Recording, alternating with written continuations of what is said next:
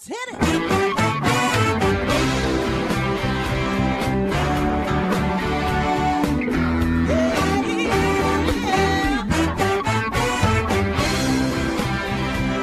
Hi, everyone, and welcome to Alzheimer's Speaks Radio. I'm your host, Lori LeBay, and I'm so excited that you're joining us today.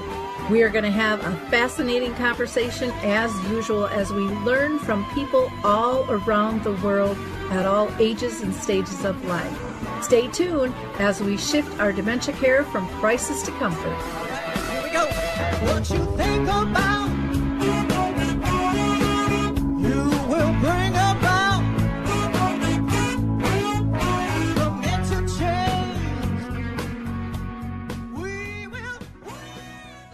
Hi, and welcome back to Alzheimer's Speaks Radio. I'm your host, Lori LeBay, and I hope you enjoyed our opening music. It's called Clarion Call by the Mark Arneson Band, featuring Maya Dore. And if you like it, you can go ahead and download it on any of your favorite music platforms. For those of you that are new to our show, we're about sound information, not just sound bites. We want to raise everyone's voice who's in the field. Those diagnosed, family and friends caring for them, professionals, authors, movie directors, singers, songwriters, advocates, you name it. So if you have a story to share, give me a holler, reach out, and be our next guest.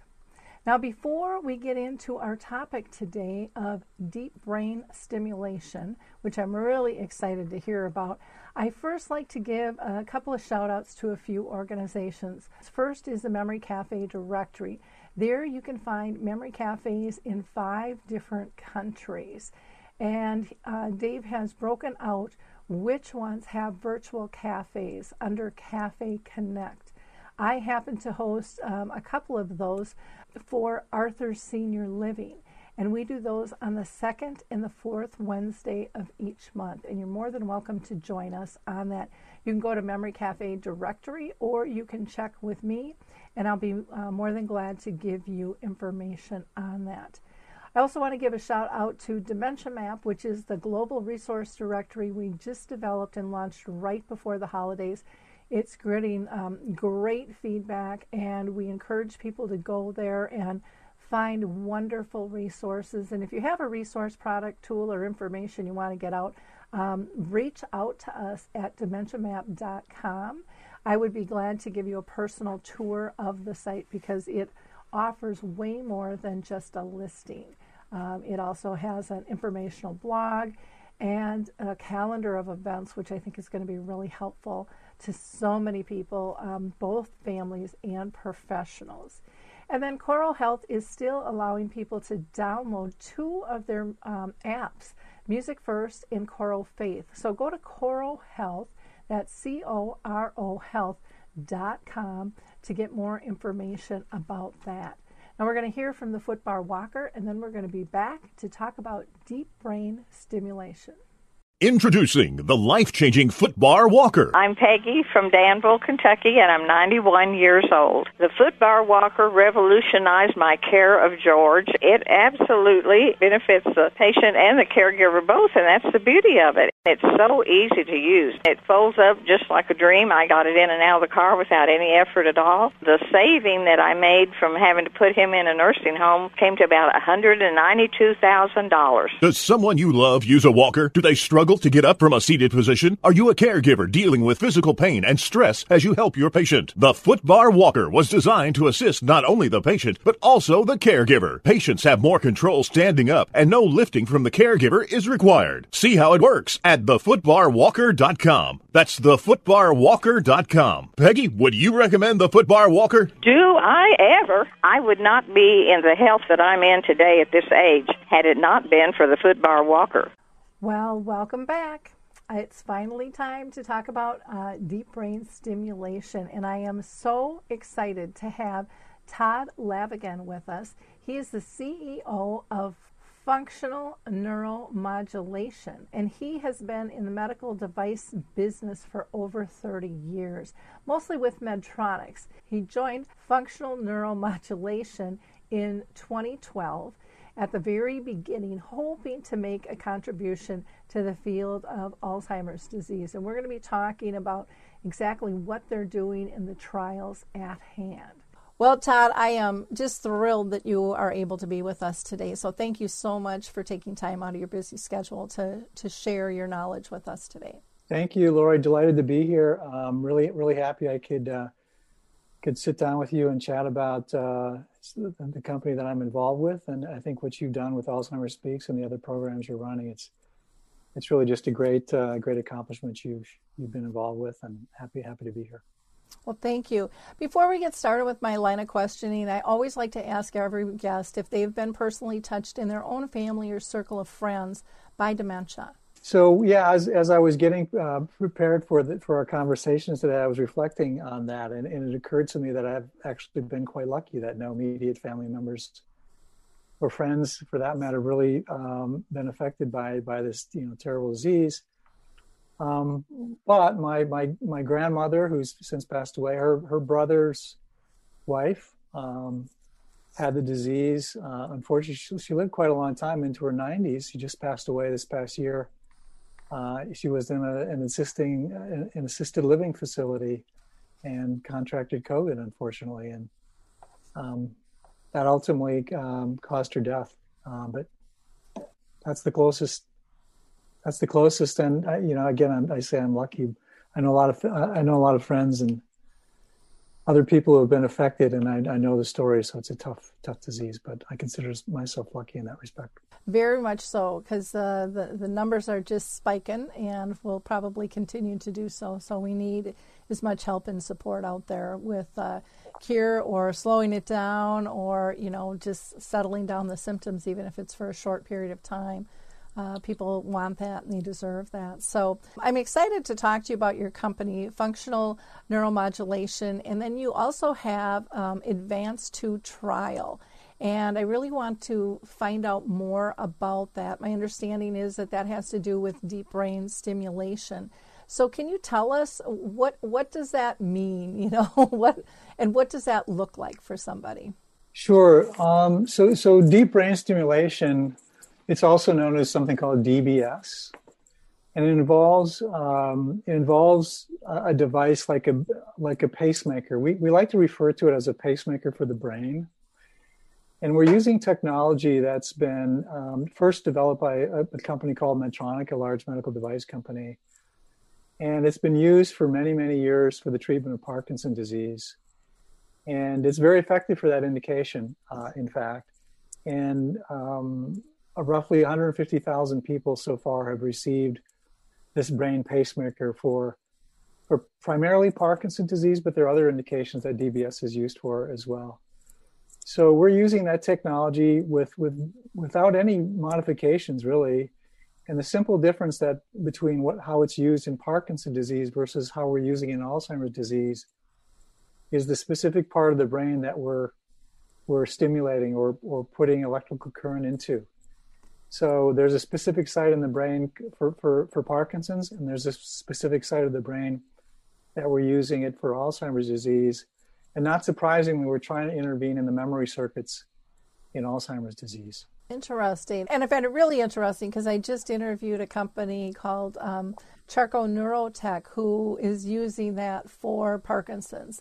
And so we did an interview the other day on that with somebody with the disease, and I learned so much, and it was amazing. So I was really interested in hearing exactly, what you're seeing from your studies, and what types of things are you hoping that the stimulation will be able to affect as far as symptoms of Alzheimer's disease, because there's so many various ones.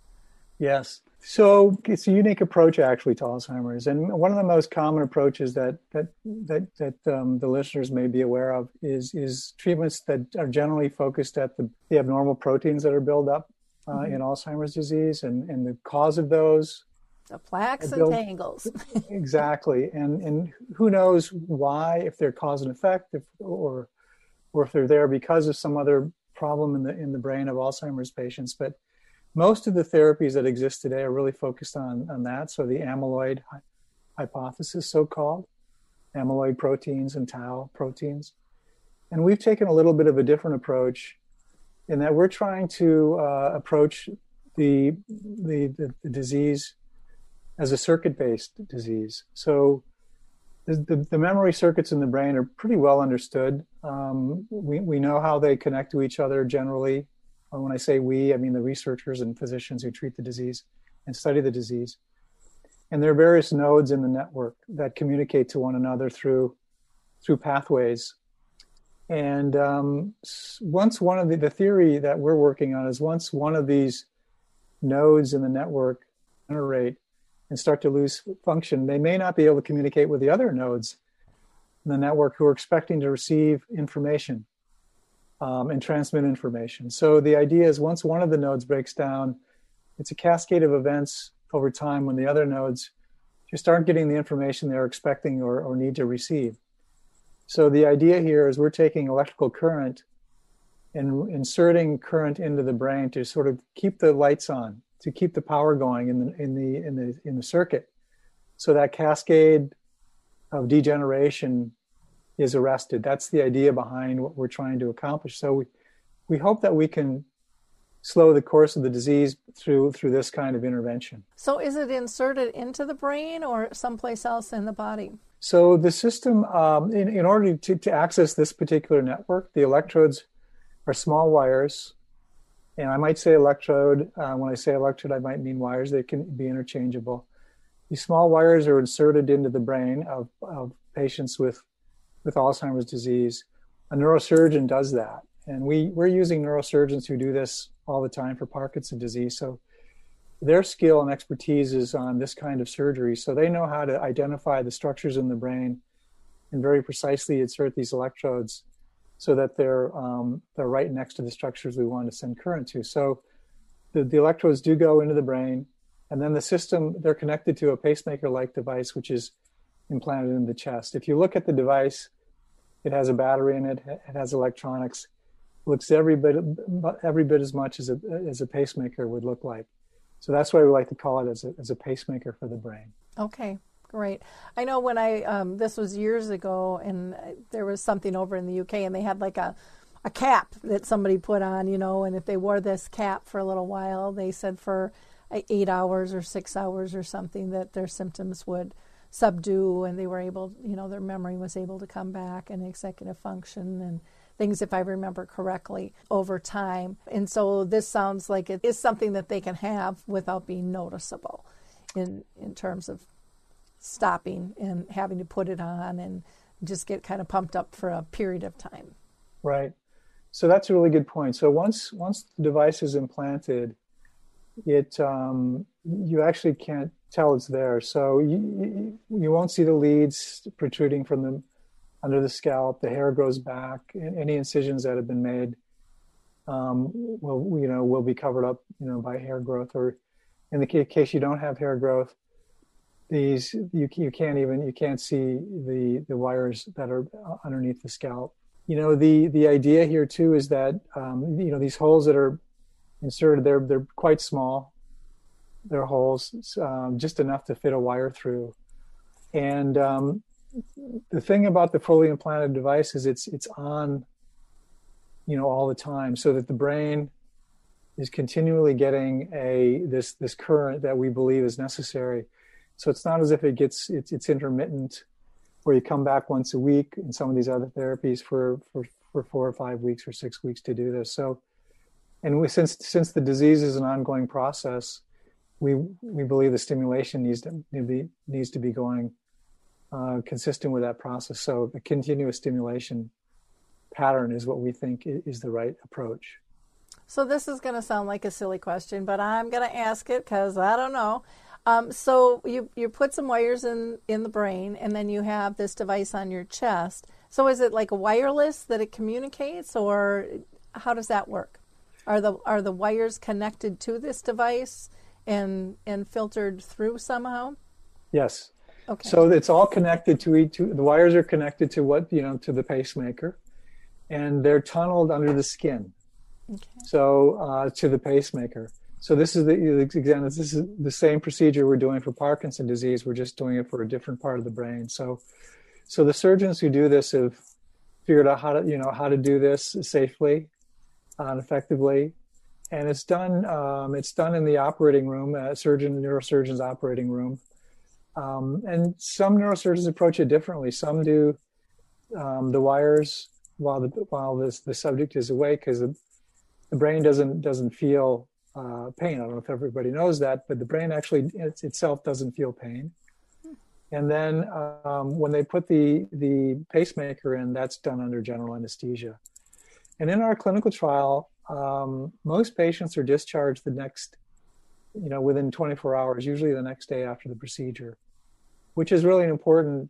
It's really important. In fact, when we did our first study, and we can talk about the results of that, clinical trials are done to evaluate new technologies. So we were hoping that patients would tolerate the procedure well, and we were happy to see that in the first study, patients with Alzheimer's disease actually tolerate the procedure very well. Well, that's fantastic news. Now, one of the things, in terms of the study itself, so they actually get this implanted for the study. Who qualifies for that? Because that's one of the biggest complaints people have is like, oh, they want this person and I'm kicked out because I have that. And my guess would be, correct me if I'm wrong, but if somebody has a pacemaker already, maybe they couldn't have two devices like this in the body. I don't know. Or would they conflict with one another?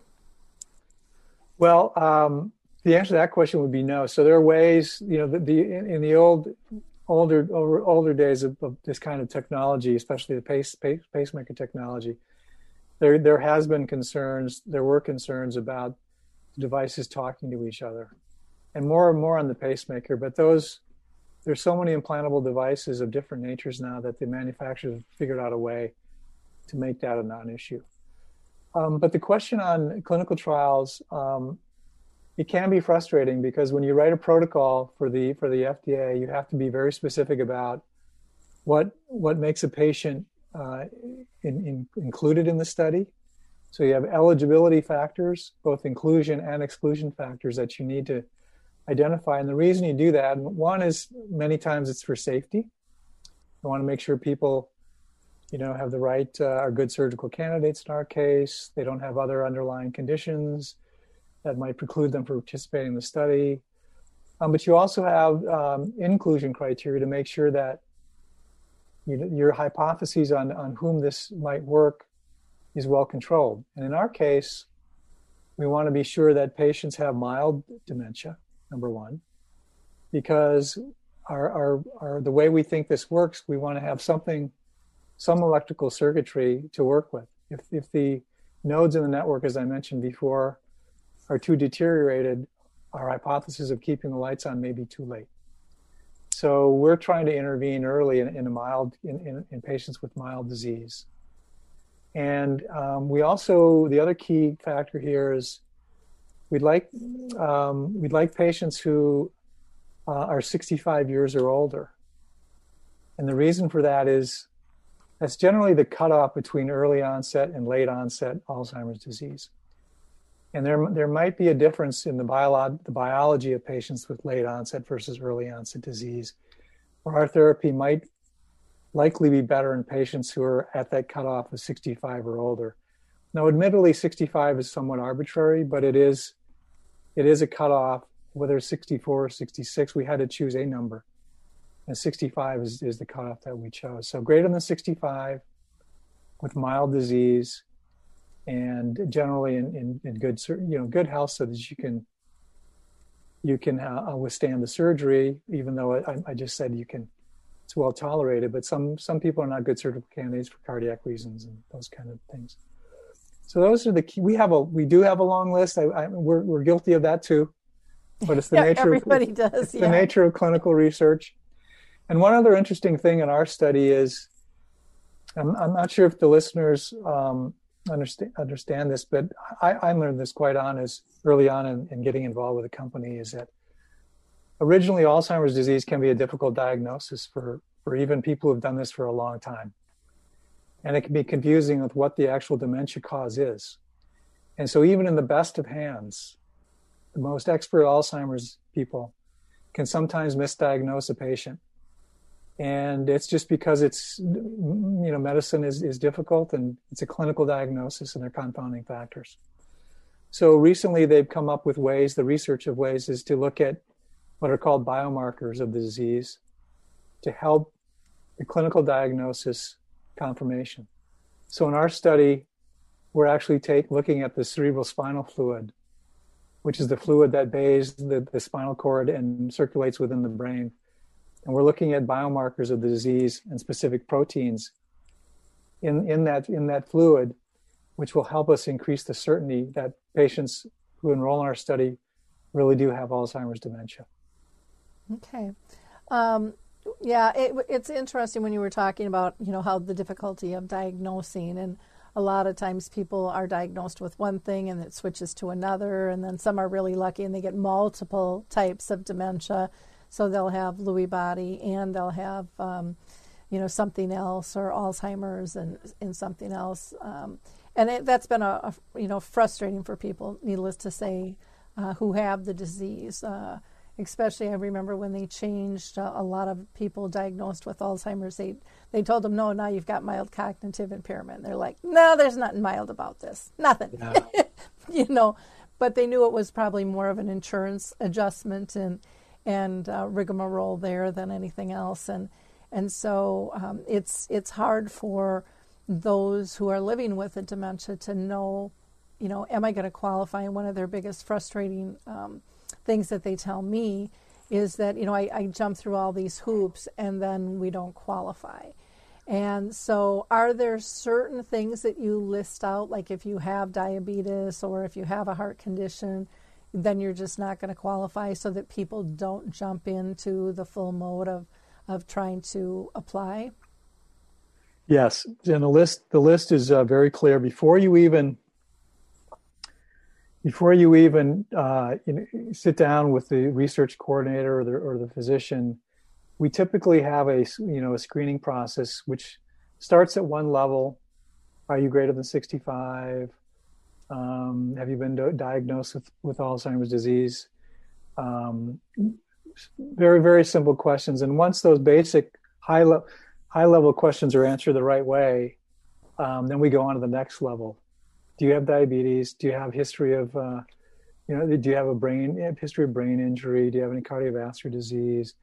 All of those types of things we ask. We try to get those out of the way because then you don't want to subject somebody to, let's face it, is rigmarole. There is a lot of work on the patient's and caregivers' behalf in these trials to screen and to qualify. So it's quite rigorous. So we don't want to have patients go through that process if they can be told early on that for this particular trial, you may not qualify. Now, that doesn't mean they may not qualify for other trials, but each trial is unique. And at the very end, I mentioned that cerebral spinal fluid test, that we leave that one till the very end, because it does involve a needle stick. And even though it's safe, it's the very final thing. And if everything else fits, I mean, you don't want to do that up front and say, oh, you do have mild Alzheimer's disease, but then fail on something much simpler. So then they wouldn't have had to undergo that CSF. So we try to stage these things so that the rigmarole is, we don't have to put patients through those unnecessary procedures unless necessary, obviously. And some of these things too are one of the requirements for the mild diagnosis. You have to take some cognitive tests, and we have ranges for these cognitive tests that are pretty standard in these studies, and we do those pretty early on too, because if you fail on those cognitive tests, then you either have too advanced dementia or you have too early dementia, and then you wouldn't qualify. Okay. Yeah, and it's like I said, people are really excited about trying to participate in a trial, but it does wear them down through the process, and yet they all understand the process needs to be there and why it's there. One question I have is, you'd mentioned, for the kind of the brain pacemaker that you put in, they have to go under anesthesia. Do you do any screening of their tolerance for anesthesia? Because anesthesia can really be a setback for a lot of people with dementia. It doesn't affect everyone like that, but many that sets them back and they don't always recover to where they once were. So I'm wondering if you're asking any questions regarding, has this been an issue for them in their past? And not that they would recognize it probably with dementia, but I'm just kind of curious on that. Yeah, so that's, we do, and I'm using the word we in a very general sense. So we leave those decisions up to the anesthesiologist, the patient's neurologist or psychiatrist who's caring for the individual, and the neurosurgeon. So all of these people work as a team to determine whether or not this person is a good surgical candidate or not, which includes the anesthesia component, of this. And we're very aware of that. And we in our first trial, which is called Advance 1, we studied this technique, this treatment on 42 patients, and we were very interested in the outcome of what the surgical procedure might have on cognition. So we brought everybody back 30 days after the procedure and evaluated everybody to see how they performed on the cognitive tests. And we were very pleased with the findings. We saw no difference between before and after on the patients that we studied. Now, I always like to be cautious when I talk about clinical research. It's 42 patients. It's not, we didn't do thousands of patients. We do talk about the procedure with patients before they go through it, and we have an informed consent process, which involves a lengthy conversation. But we're very happy by that outcome. But I'm glad you raised that because it is an important consideration for a surgical study like ours, especially in Alzheimer's patients. Yeah, and I think from what I've heard from a lot of people, they're not really always told that this could be a complication for them, no matter what type of surgery that they're having. I've heard that from many people, like no one told us that was a potential risk factor, and not that would change their mind, but again, it's just one of those things nice to know, just in case something like that would happen. Well, that's, I think we should emphasize that conversation because, patients need to make, and their caregivers who are considering these studies need to know everything from A to Z about what's going on before, what could happen, while they're in the trial, what could happen afterwards. And that process is called the informed consent process in official clinical trial language. So there's a document that's prepared for the study that the FDA looks at, something called internal research review boards look at to make sure it's saying all the right things, it's fair and balanced. It talks about the benefits, but also the risk, in a language that you don't have to be a physician to understand.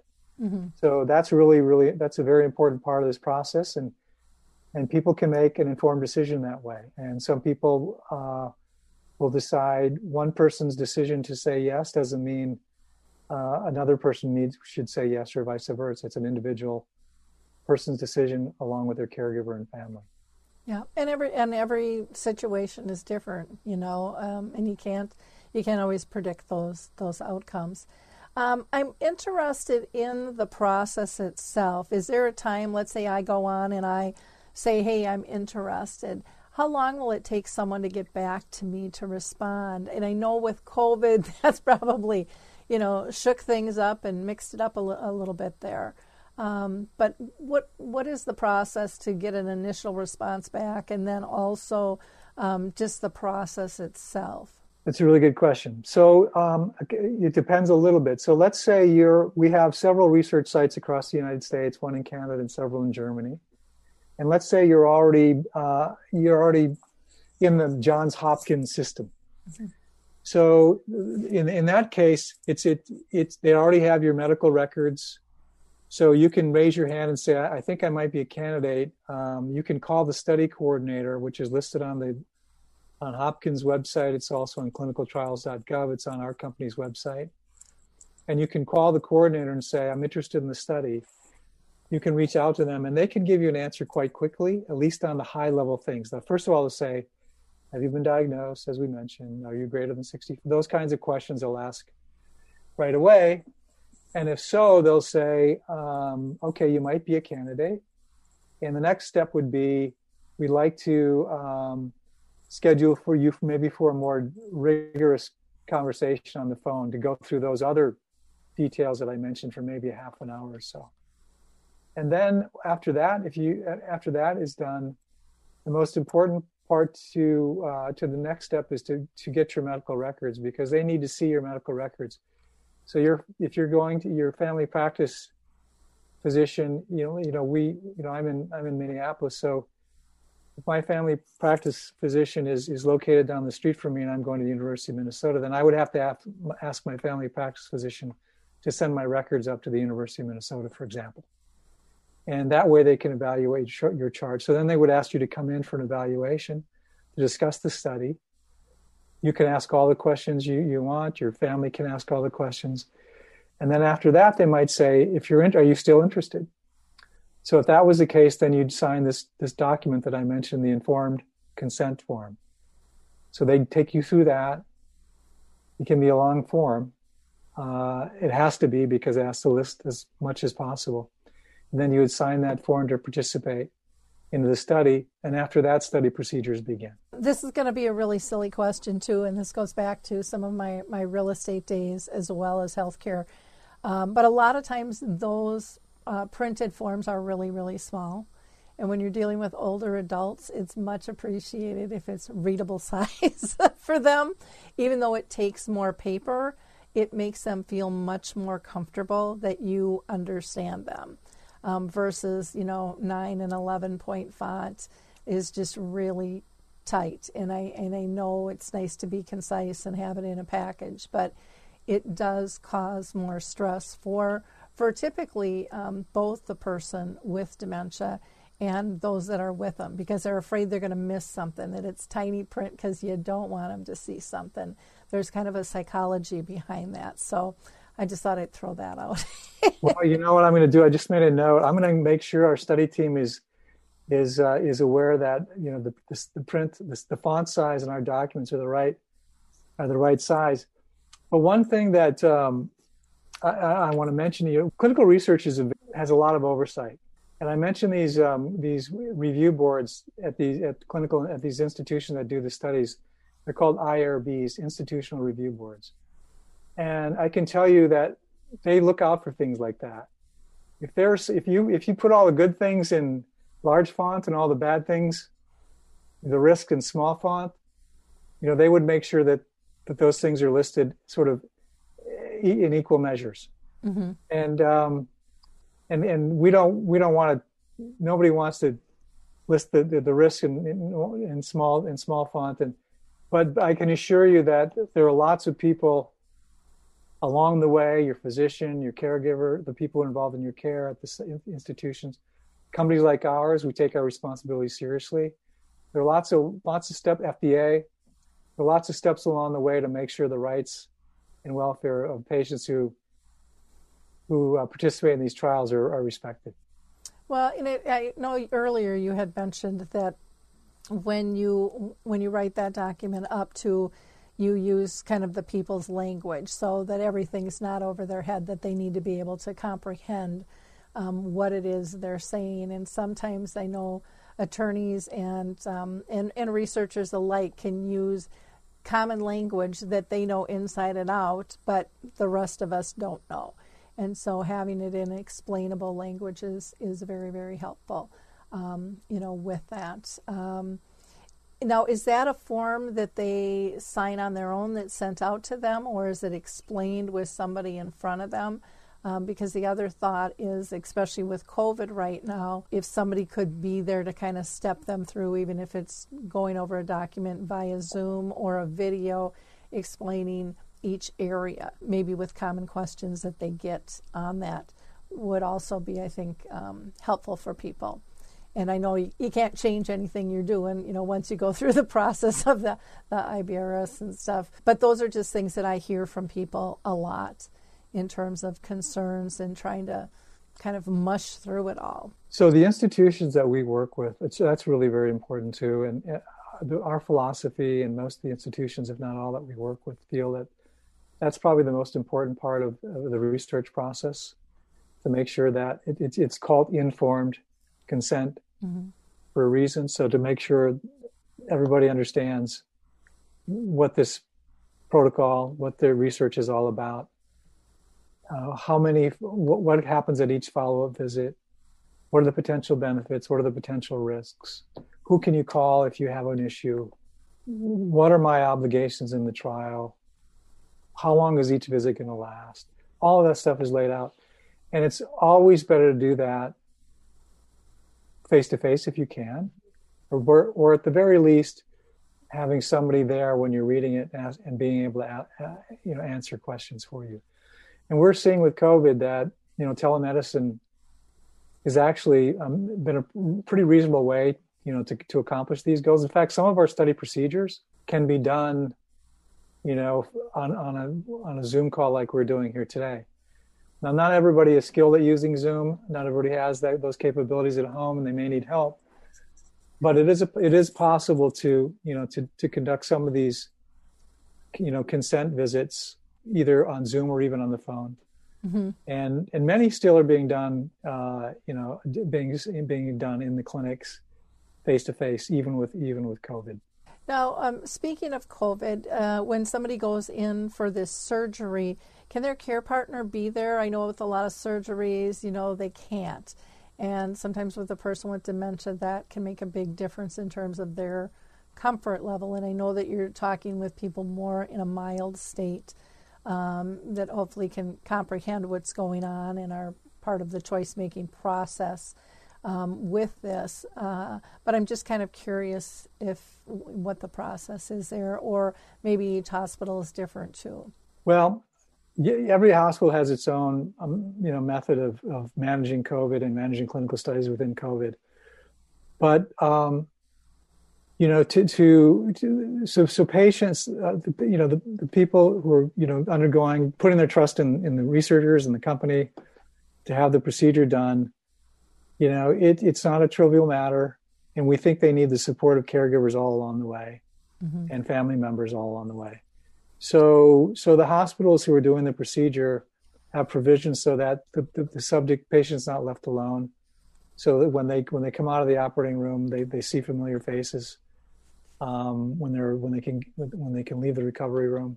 And the other thing I should mention is some of the study tests that we employ during the trial, we ask the caregiver. They're based on caregiver input as well. So the caregivers also sign a consent form that says I can accompany the patient on their study visits. So they're an integral part of the study. Without a caregiver, that's actually an eligibility criterion that I probably didn't mention. I should have, is that they have to have a reliable caregiver. Can be a spouse, can be a daughter, son, whatever, or a friend even, who can follow the patient's course throughout the study, and because they're asked questions at the follow-up visits as well, and that turns into some of the data that we collect about the study and the outcome. I'm glad you brought that up, because I was going to ask, if there was data that needed to be submitted from either the person and or the care partner, and is that something that they have to log on a daily basis, or is it just sent out and they complete it on a weekly basis or monthly basis, and how does that work? So there are three main tools that we're using, and these tools are focused on cognitive abilities and memory, pretty obviously, right? And they're also focused on activities of daily living that we all undergo on a daily basis. And so these can be affected by dementia. So we want to look at activities of daily living, as well as can the subject, the patient with dementia, what's their memory like? What level of cognition and cognitive function do they have? So there are tools that have been validated and evaluated in lots of different clinical trials that we're using. So when we do these, we do those I'll throw the names out here in case maybe somebody, listeners have heard of these. One is called the Clinical Dementia Rating Scale. Another one's called the ADAS-COG, the Alzheimer's Disease Assessment Cognitive Subscale. It's a mouthful. That's why we call it the ADAS-COG. In almost any large clinical trial you've ever heard of in Alzheimer's, one or both of those have been used in the trial. So we're using those. And one of those, and within two of those, it does require input from the caregiver. So the caregiver provides, and then they're scored. So those tests are done at what we call baseline before you start the study to establish that which we can compare results to. And then we bring the patient back at 6 months and at 12 months and redo those tests. So then we compare those tests at 6 months and 12 months to see how they've changed since before the patient went into the trial. Okay. And then once the trial is over, what happens to the device? Does it get pulled, or do they get to keep it? Or That's a really great question. We have it written down how that process should work. Mm-hmm. Now, if the patient decides, I'd rather not continue with the treatment for whatever reason, mm-hmm. and they agree with their doctor that it's the right thing to do, they can have the device removed. And that's a simple, no surgery simple, but it's a surgical procedure that can be done in an ambulatory setting in about half an hour. From experience in the first trial, we had 42 patients enrolled. Everybody chose to keep their stimulator on and running after the completion of the 12 months. But the option's there. Okay.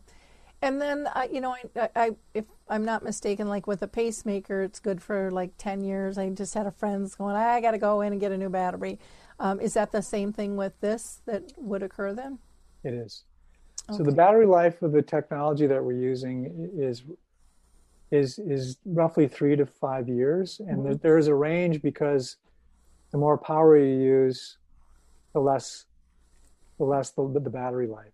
Okay. So we say every 3 to 5 years, and the procedure to replace it, it's done in what's called an ambulatory surgery center, an outpatient setting. You typically go in the morning, and you're out after a half an hour, 45-minute procedure in the afternoon or late that morning. So it's a straightforward replacement procedure, and it's done on a regular basis for DBS systems. Okay. Now, this is going to sound like a goofy question, but I'm always thinking out. So let's say somebody decides they're going to keep the device and they go in for this surgery. Would their own insurance cover that, or is that looked at like an elective surgery then? So these are very insightful questions, and these, they really are, because you're thinking of everything. So this technology has been designated by CMS as technology that is covered by CMS because it's technology that's already been used for another indication. For Parkinson's, it's already been used for 150,000 patients. So if it's being used for a new indication in a clinical trial, CMS or Medicare covers the procedure and also future replacements. Okay. So the patient doesn't have to, it's no longer elective at that point. If you need to have a replacement of your device, it's not elective.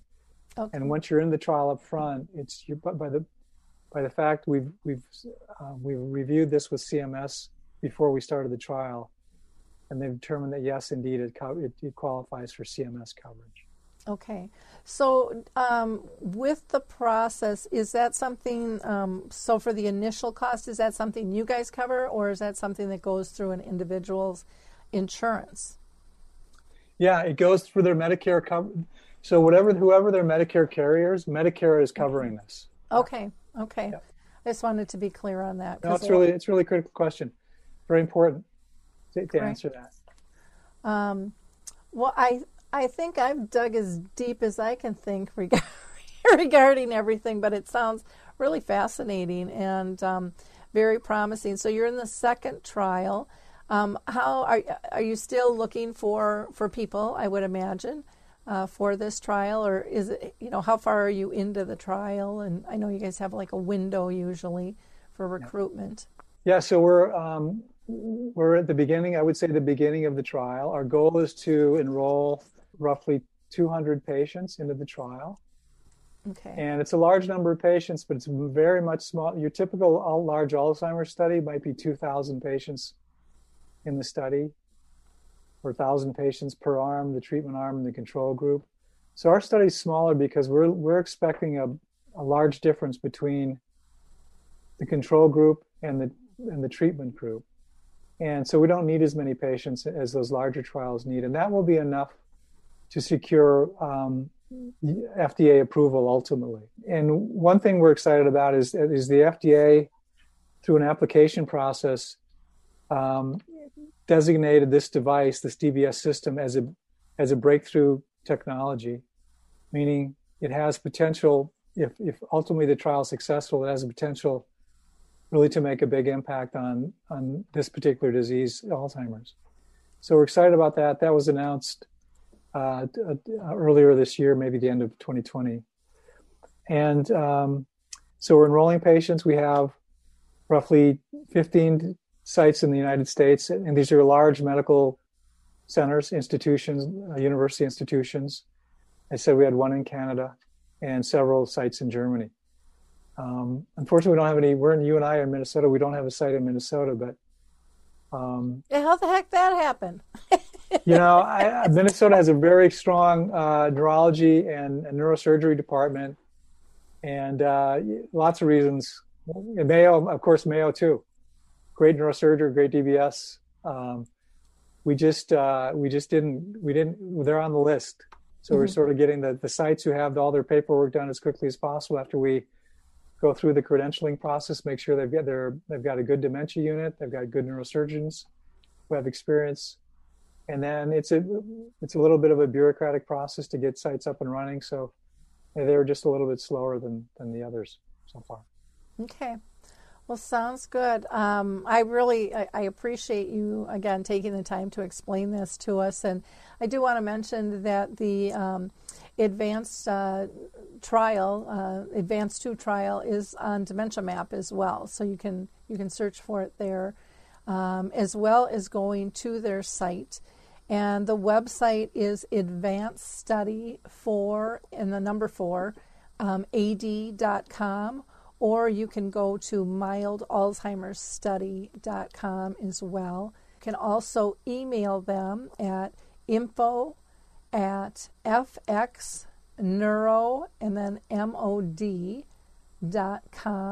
And then, of course, you can always call, and that number is 866-296-4040, and then you want to press option 1. So again, Todd, thank you so much for your time and what you're doing. I can't wait to hear the outcomes of the second trial here, and we would love to see this be successful and get FDA approval, that's for sure. We need more options out there for people. Indeed we do. Indeed we do, Lori. Thank you very much for the time today. I really enjoyed it.